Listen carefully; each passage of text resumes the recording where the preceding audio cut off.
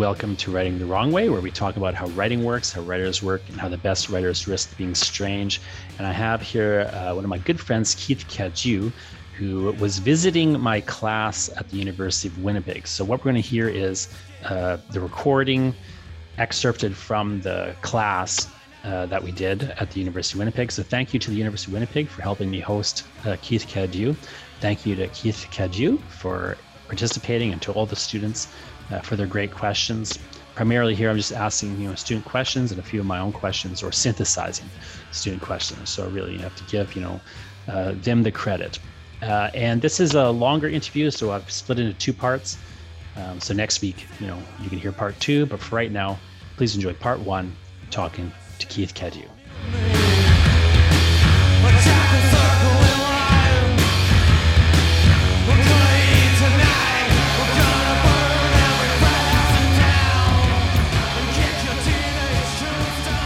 So I'm Keith, another writer and editor in Winnipeg. I deal mostly with horror, or that's what I'm most interested in for sure.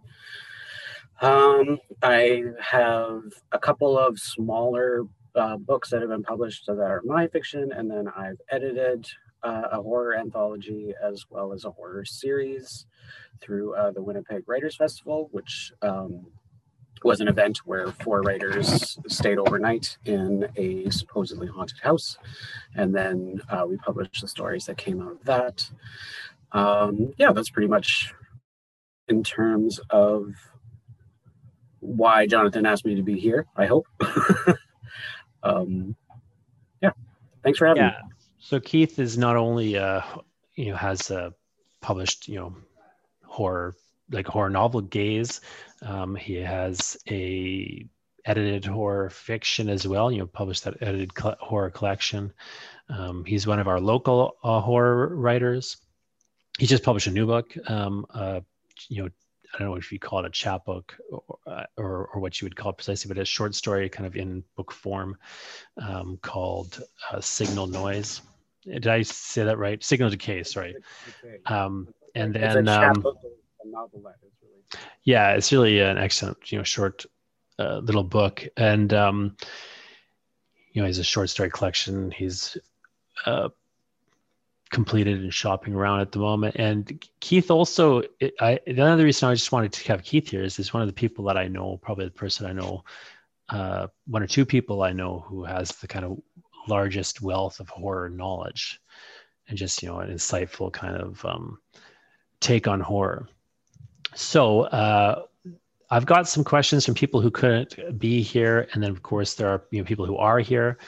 So maybe we'll just kind of turn it over to questions for the moment, although I'd like to just ask one question first from a student who isn't here, because I think it is a nice intro into the overall discussion. And this is Megan, who was wanted to know, what is it that drew you to begin writing horror?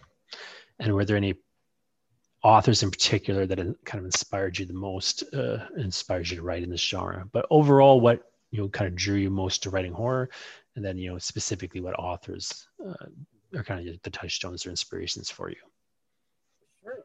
I have always been into horror, even from when I was a little kid. I was probably into it much earlier than is socially acceptable. My dad is a big horror fan also, so I saw a lot of scary movies when I was a kid that I probably shouldn't have seen. That definitely left an imprint. So I was a big fan of Stephen King from a very young age, mostly from I would watch the movies and then I would go and read those books as a teenager. When I started writing horror fiction myself, I sort of gravitated to that early on, that I wanted to do scary stuff, but I was in a creative writing program at university, and they sort of beat that out of you, or they still were at that point. So I sort of drifted into more realist, but still very dark, and then swung right back to doing full-on horror again. I think what draws me to it is the ability to deal with subject matter that maybe is harder to do in a realist fashion, or is simply too too hard for like that people don't want to deal with in terms of a realist story, that it might be too dark. But in horror you sort of have this carte blanche to delve into dark topics about how human beings work, and or how they don't, how society purports to function, but it doesn't really work that way. And horror allows you to really delve into stuff like that and to explore feelings more of like dread and when things don't work out. And I think that's one of the only modes that really allows things to not wrap up well. Like a horror story that has a really bad, nasty ending is acceptable, and it's not in anything else. And I think the real world has a lot more nasty endings than it does happy endings, and that is something that has drawn me to horror and that I like exploring when I'm writing it myself. Keith, there's another sort of question that Kirsten had that I think is a nice tie to this one, which is just as somebody who spends your time writing and editing horror stories, do they actually still have an effect on you in the same way that they used to, or that they might on a non-horror writer? She's sort of wondering what the difference is between, since the in and outs of horror has lost its ability to scare you. I think it's harder. It's harder to scare me now, but it still does happen. So like I had said that I watched a lot of things when I was a kid that were scary, but often it would be surprising what actually bothered me and what didn't. So sometimes like something really, really scary wouldn't get to me, and then I'd watch an actual not horror movie that just had a scene in it that was really nasty, and that would stay with me and I wouldn't be able to shake it. So I do still I still love to absorb lots of horror. I watch a lot of garbage movies from like Amazon and Tubi and stuff that I just have on in the background while I'm working. But so I'm sort of rarely scared, but I still am. It certainly does still happen that I will encounter something that is unsettling and that stays with me like long afterwards. But it just takes a little bit more actual spreading out and looking for more stuff. But it certainly does. It does still happen for sure. But it's the last time it happened. The last example, you can like really specific thing that happened. I guess, and sometimes it happens like, again, unexpectedly. So I watched, and now I'm not going to be able to remember what it was called, but I watched an Indonesian found footage horror movie. It was called something simple like The Asylum or something. It was on Shudder. And it was like super cliched idea that it's a bunch of teenagers who have a streaming show that are going to stay overnight in an abandoned insane asylum. Super old, tired idea, but just some of the scares that they had in there were really, really good.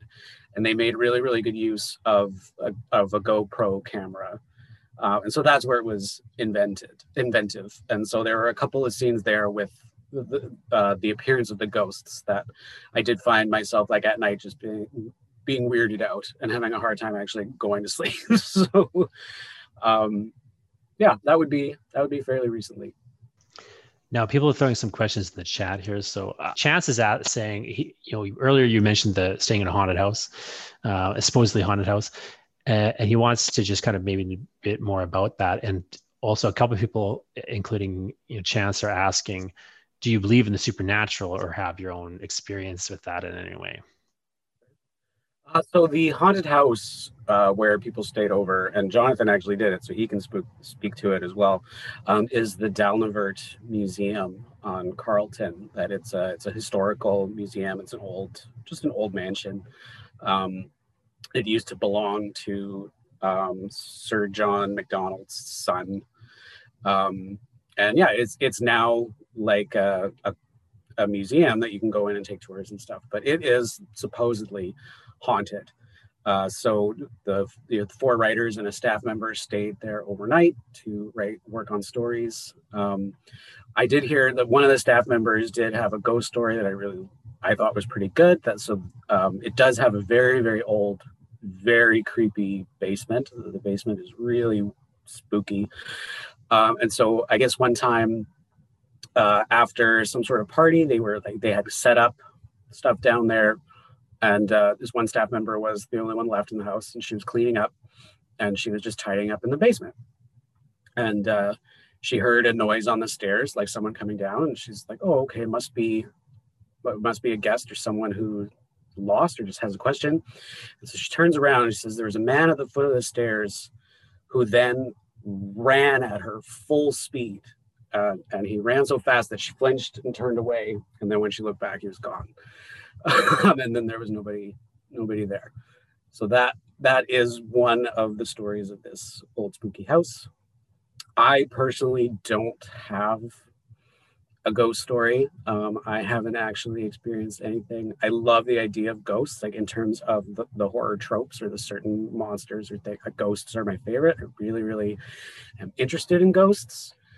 I don't know. Are they real or not?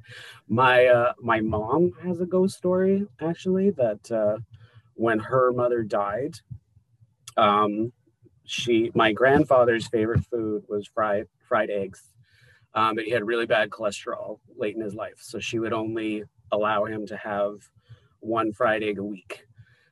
She would make it for him. And so when she had died, sorry, not to get confusing, when my grandmother died, and all my aunts and uncles were there with my grandfather, and one of my aunts said, "Oh, you've got to eat something. Why don't we make you something you'll actually eat? How about I make you a couple of fried eggs?" I was like, "Okay, sure." So she went into the fridge to get eggs, and when she went to try to fry them, they were all hard boiled. So they couldn't fry any of them, and so they think that was her making him stick to his weekly limit. That's funny. So you're undecided on the ghost question then? That's another question. I'm Roger, pretty undecided. Yeah, leaning more to no. but like I said, I'm incredibly fascinated with them. I watch a lot of, like even like Ghost Hunters and all those terrible shows.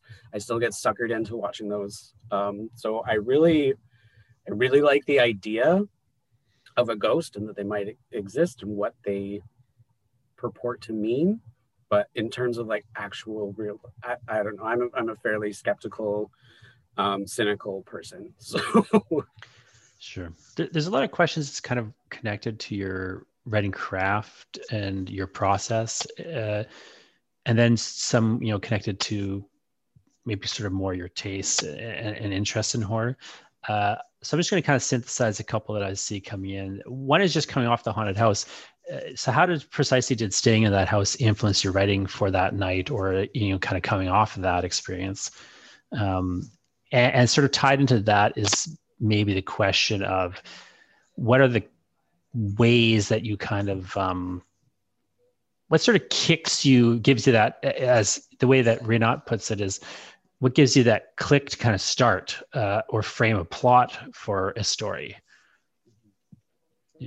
She sort of has the idea that Rinat has the idea, horror is all around, is not around us, and necessarily at all times, right? So what kind of is the thing that clicks in your head to grab your interest, and did anything in that haunted house do that?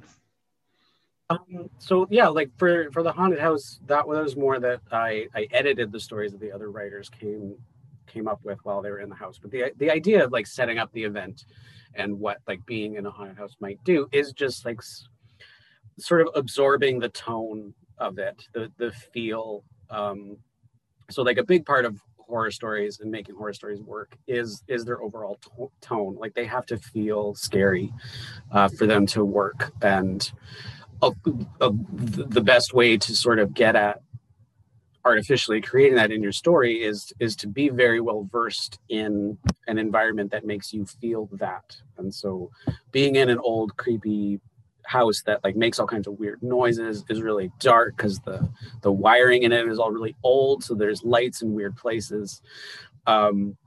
That is just something where, and then you're told that it has ghosts in it. It's going to give you that feeling. And then so while you're there immersed in the space, you can sort of pick up on details that are feeling sort of odd, or that strike you in an interesting way. So what was interesting about all those stories, so we did it twice. So there's been a total of 8 different writers who have gone through this experience. What I found interesting in editing all those stories is they often picked up on a lot of the same details that they found creepy. So there were quite a few like taxidermied animals in the house. Everybody picked up on those. There was really, really old solvents and drugs and stuff in the medicine cabinet in the bathroom. Just like odd powders and unguents, just weird things that struck everybody as odd and that stood out. There's a stained glass window in that house, so quite a few people zeroed in on that. And so something like that, where you have a shared environment and you're seeing what multiple people are picking out as off-putting or dread-inducing, is, like, that's quite effective in terms of how to set a tone in the story. And so that was the main reason for like the haunted house, was to instill that feeling and see what different writers would do, being immersed in that sense. In terms of what makes me want to explore a story, it often starts with like a fairly small creepy idea or an image that I find really like, oh, that's great. My partner Lindsay always finds it weird that when it's something really disturbing, that my reaction is, that's awesome, and I want to delve deeper into it, rather than, that's horrible, I don't want to look at that anymore. So I have one of my stories is about a young boy in like the Victorian era who has to sit for a photograph with the corpse of his mother. And so this is at a time when photography would take like a couple of hours to expose a photo, so you've got to stay very, very still. And at that time, it was really common to take pictures of dead bodies, just because you wouldn't get a lot of pictures of somebody, and because you had to stay still for so long, dead bodies were perfect. They didn't move. But one of the weird things was that they would prop up live people next to the bodies so that you would get a family photograph. And so I had seen some of these on the internet, just pictures of like these real portraits and photographs, and they're horrifying. They're so odd. And yeah, I just deep dove on that idea, and I got really, really interested in it.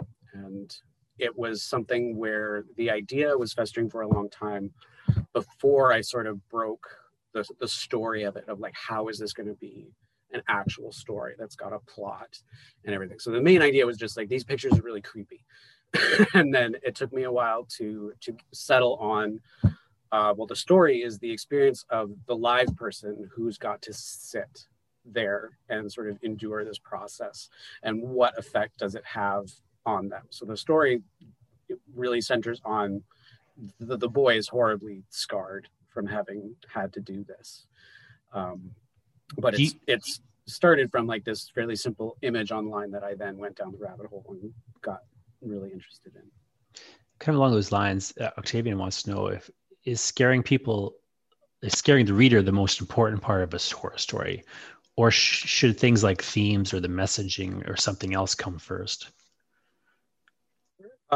It's incredibly, like, it's impossible to predict whether or not readers will actually be scared.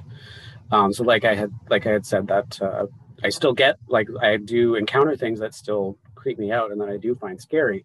But in terms of like what they are, it's hard to tell what that's going to be. And I still really appreciate stories that don't necessarily give me that visceral terror, but I can appreciate the other things that are going on in there.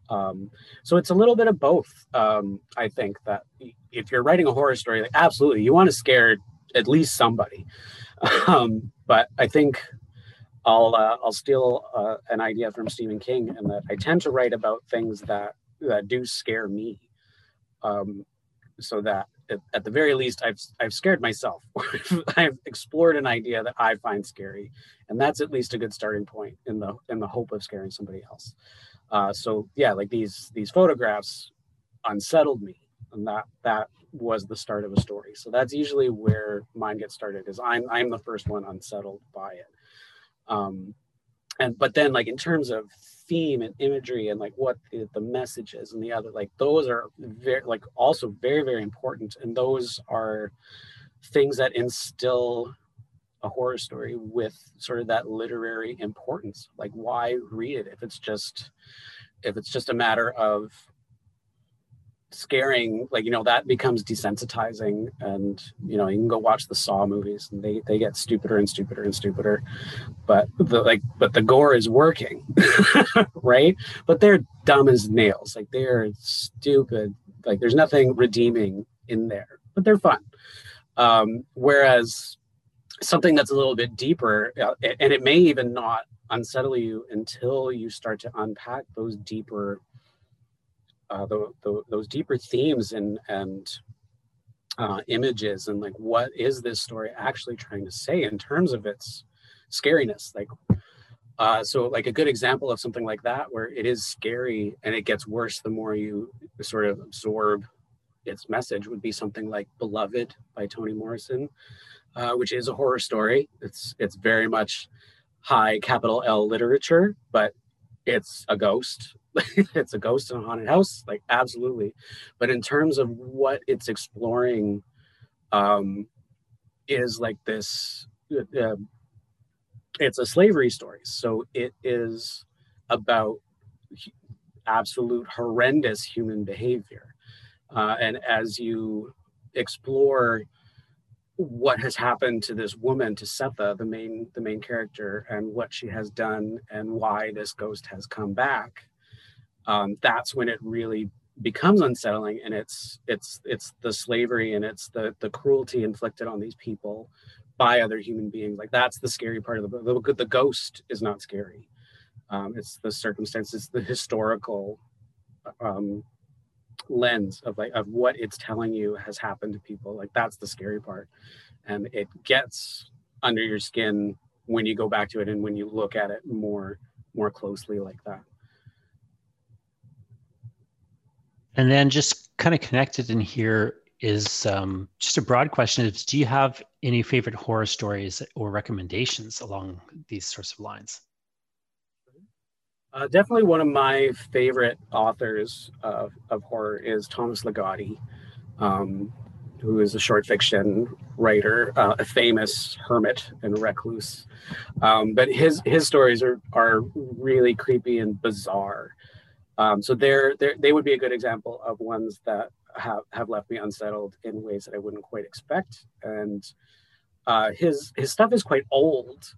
Like his first book came out in the 80s. They've been reprinted, so there's a Penguin Classics of two of his story collections.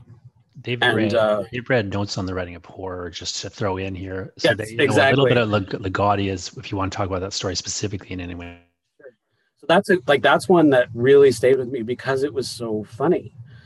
It starts out very, very goofy, and then it sort of as it gets darker and darker, it pulls off this twist at the end where like the haunted pants really are, you know, a scary thing. Rather, like at the start, it's just like, let's imagine haunted trousers. Like this, it seems like, oh, what's the dumbest thing? What's the dumbest example?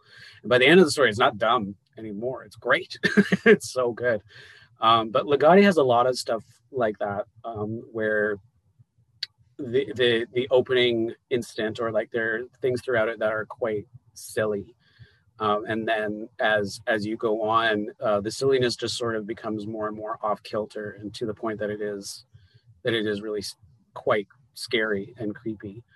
So he's a great example of someone I really like. Shirley Jackson is another ultimate favorite. I think you guys did Hill House on your list, but some of her other stories, like her novels, are really fantastic, and something like, again, like just a pervasive sense of like something is off, and that really makes the whole story like infused with dread. And so like Hill House definitely works that way. We Have Always Lived in the Castle is another one of her more famous books that has like a similar, like something really odd is going on with what's happening. And so like that story is revolves around two sisters who live like in the burnt out husk of their mansion and can't leave because the townspeople have tried to scare them out, and they just sort of stay in there, and her sister never leaves, and the narrator is the only, she goes into town like once a week to get provisions and then goes back. And so it's only like as you read further and further you start to find out their relationship to the town, and like there is something really off with the story, but she builds to that. Yeah, so that's two definite favorites there. Denise had asked that question, and Bailey also has a question, kind of, which is just who is your favorite author at the moment? Was it those two, or is it somebody else right now? I actually just finished Mariana Enriquez's first story collection, which is Things We Lost in the Fire. That is excellent. I was really, really impressed and enjoyed that one a lot. Yeah, that's probably the most recent like horror one that I really, really latched onto. Um, there's lots of others that are just I'm always watching for their new stuff, but that aren't necessarily like most in the moment exciting discoveries. But Carmen Maria Machado is also really great. I like her stuff a lot. Laird Barron, who he does more crime now, but his earlier horror stories are really good. I'm just looking at my bookshelf here. I'm a big fan of Nathan Ballingrud, who is not as well known, but if you've heard of the show Monsterland, that was based on his story collection, which was originally called North American Lake Monsters. It has been re-released as Monsterland. That's a really, really good collection, really interesting in terms of like being very literary and being horror as well. Yeah, I could go on for a really long time. You talked a little bit about this thing, but Gemma's wondering, when you develop a story, would you kind of begin first with the plot or with, say, a monster? And Nicole kind of connected to this, I think, is wondering what's your favorite type of horror story, like either to write or to read. So I don't know if those two things are connected for you or not, but those are sort of two questions that seem to me like they might have some.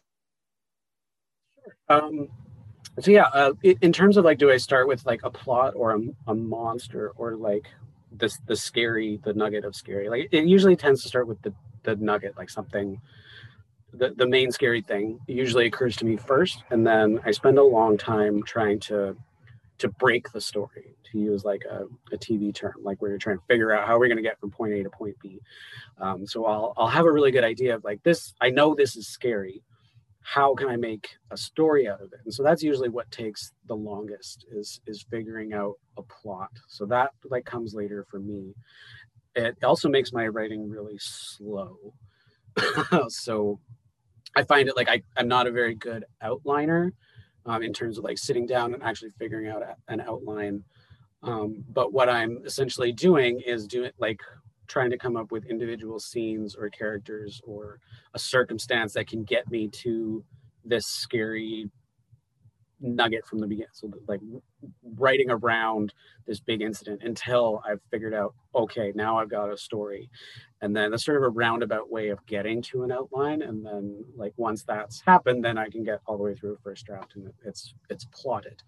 But that can take some time, and it sort of like works in a roundabout way. And so like to use the photograph story again, like as an example, like that's what I started with. I wrote a scene just about the picture itself, and then I wrote around, well, what about the scene where they take the picture?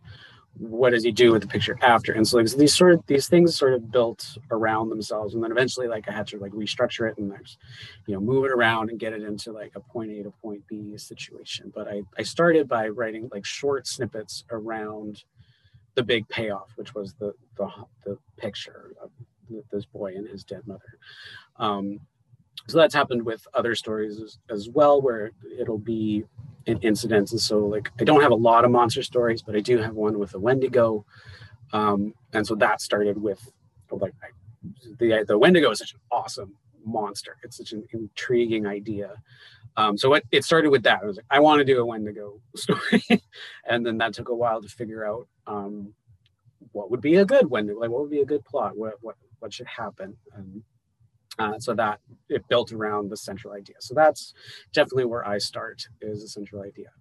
In terms of the kind of stories I really like to read, I tend to really gravitate to stuff like that, like the same idea where there seems to be a nugget like that, where I want to like peel back the layers and get to this scary idea. So I'm definitely a fan of the slow burn horror story, where it's very quiet at the beginning, builds up to, like ramping up of tension until you finally get to the end, and you're so on edge, you're so keyed up that that it really sort of knocks you off balance. So movies that are like that would be something like The Witch, the Blair Witch Project, where like if you just take 5 minutes out of it, it looks very boring. But when it like the cumulative effect of watching it all the way through, and then the ending of those two movies in particular, where they seem like very quiet endings, but if you've been immersed in it all the way through, and then like both are, I'm hoping at least everybody is familiar with those two movies. Not trying to spoil endings or anything, but if you haven't heard of those, won't know what I'm talking about. But they're pretty classic examples that are, popular culture now. But in terms of like books that sort of pull that off, Ligotti does that, of course. Something like House of Leaves was a book that really unsettled me, but it's a huge slog. Like, it is a massive book. It's one that I am very, very happy to have read. I loved it. I don't know that I would ever read it again, because it's a challenge. It's a really hard book to read, but even just because the physical book itself is big and awkward, and it's like that on purpose. So that is a book that really mirrored form and function, that like trying to figure out what's going on is difficult, but the experience of piecing it together is unsettling and odd. And that's one too, where like the basic premise of it is hidden under so many layers of extra stuff. But the basic idea of the story is that this guy discovers that his house is bigger on the inside than it is on the outside. That when he does all the measurements, it doesn't match. That when he measures the outside of the house, it should be this many square feet inside, this many square inches. And when he measures it on the inside, they don't match. They don't ever match. It's always a little bit bigger on the inside of the house. And then, so that gets into, there's an urban legend that there is like a homemade documentary of the house. And so the text, the book, is someone reading the notes of a film scholar who has apparently seen this movie, and he is dissecting it, and buried under all that is this story of this house in there, that there's something really, really off and wrong and supernatural about the house itself. And so that was, I love that book. And it is something where I was really drawn to I wanted to get at, like, why is the house bigger on the inside than the outside? Like, that drove me through a 1,500 page book. So that was definitely I was hooked on the premise and wanted to dig at it. So those tend to be what I gravitate to. Kind of connected to this idea of the form, Shelby wanted to know, why'd you choose to write gaze in the form of a journal? That was, well, a journal, like a first person narrative, is a kind of reflection, right? So like the whole novel centers around mirrors. He's staring at himself. The journal is another way of looking at him, but it's more internalized. And so like one of the central images of Gaze 2 was the the actual term for it is mise en abîme, which is French, but it's like when you have two mirrors lined up and it just bounces, the image goes on forever. So that's sort of like a journal can sort of do that kind of internalization. Like once you start delving into somebody's mind, there's no end to it. Like you can just dive into it forever. And that was something too, where because the tension of that story and the scary part is what's happening to him, is what's going on in his mind rather than the outward experience. So like watching him outside, sitting in the room by himself, that's not actually scary. It's the internal conflict that is actually giving that story tension. And in terms of plot, like very little happens in that story, right? Like it's pretty simple, but it all boils down to like the creepy part is what he thinks is happening.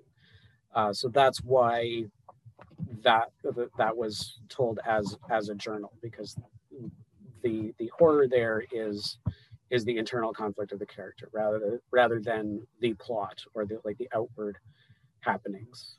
So that would make it more of a psychological horror story than an outward horrific thing. There's no monster really. I just want to connect something you said to some of the course concepts real quick. There's a poem that we read called Ishmael Reed's poem, Beware, Do Not Read This Poem. So now when you mentioned mise en abîme, there is also, in addition to that, the way that it actually is meant, there's also a way that it's used in literary studies. So this is just sort of a note for people. There's a way that mise en abîme phrase is used in literary studies. It comes from I'm blanking all of a sudden on this person who came up with it, but it's used in literary studies to refer to a story inside of a story that is also a metaphor for the overall story. So in the Ishmael Reed poem, for example, the thriller plot, where the woman haunts the mirror and is pulling people into it, that's technically speaking, in terms of like literary terms, that's a mise en abîme, story inside of a story that is also mirroring the actual thing that's happening in the Reed poem, where it's purporting to pull you into the poem and so on. So that's just a really technical kind of connection between that concept and how it kind of gets used in some of these meta horrors. And you see versions of that in other stories, but I think the Reed one's the most obvious. But just kind of to jump ahead to a more new piece of writing by you. So the most recent book that you published is Signal Decay. Kiara wanted to know what specifically kind of influenced the ideas for that story. That one would be, again, like started with something simple, was the laugh track idea. So for those who haven't read it or aren't familiar with this story, so it centers on Lori, whose husband Tim has recently died very unexpectedly. He was a sound engineer, and she is going through all his old stuff after he's died, and she's going through all his old his audio files, looking for any recordings of himself. So he didn't actually record himself. He recorded all these other things. And so she's hoping desperately to find a audio recording of him, something he said, something he's interested in. And so she goes in this deep dive of really getting obsessed with looking for him in terms of sound. And she hears a laugh track on a TV show, and she's convinced that she can hear his laugh embedded in the soundtrack. And she's trying to figure out how that could actually be. And so that came from, again, like a weird thing I found on the internet, which is a great hovel of nonsense that occasionally you'll find something really interesting. But I I can't remember how I found it, but it centered on this device, which was called the Charlie Douglas Laugh Box, which was an old audio engineering invention from like the 50s. And it's how they created laugh tracks for TV shows. So what they discovered when they started like filming sitcoms, and so one of the shows that is mentioned in Signal Decay is I Love Lucy, which is a show I really liked as a kid. It's horribly sexist. It's really quite something to watch it now. But it was the very first show that was actually recorded and filmed. So it was the first show that had reruns. Everything else was like, there were cameras and there was an audience present, but it was shot live and then it was gone. So I Love Lucy was the first one recorded. So then you could rewatch it. You could watch another episode of it. And they filmed in front of a live audience. And so there was laughter when the jokes hit. And they very quickly realized that people liked watching those shows more, that if there was this communal experience of laughing, they tended to get bigger laughs and better laughs. But it was really expensive to film in front of an audience all the time. And like if shows moved outside or it had more than one location, it became just basically impossible to always have an audience present in order to have the laughs. So they tried to record just laughing in order to put it where they wanted in the mix of the show. And then they also discovered that like when jokes were bad and didn't land, if you put the laugh track on it, you tricked people and then they would laugh at it even though it was stupid. That would be, a good example of how something like the Big Bang Theory tricks people to think that it's funny, because it's not. But anyway, so this sound engineer came up with this idea of the laugh box, and he recorded thousands of individual laughs and assembled them all in this machine. And then he would custom make a laugh track for each show. So it was never the exact same laugh track. It sounded like a dynamic, organic audience, but it was just him dicking around with this machine that he had invented. And it's a real machine. It really exists. And it turned up on Antiques Roadshow once, and this collector scooped it up because he knew what it was. And apparently all the laugh tracks that still exist that are like part of a digital library, like every studio just has access to the same library, so they keep using them. They're apparently all still taken from the recordings in this box. That they don't record laugh tracks anymore. They just use these same old laughs from the 50s and 60s. So that to me felt like a ghost story in and of itself, that these are ghost laughs. Like those people aren't there. They aren't laughing at this thing. They're being sort of exercised and put in to something modern. And that's like where the main idea for that story really came from. And when it first started, it was more scary. Like I was more going for like a spooky haunted thing. And then just as I broke the story, as I figured out what the plot was, it turned out much more melancholy and introspective. So like Signal Decay is like, there's a little bit of creep factor. It's creepy, but it's not really scary. So it's much more of an emotional, sad story than a horror story. But it's started with this sort of ghostly haunting idea.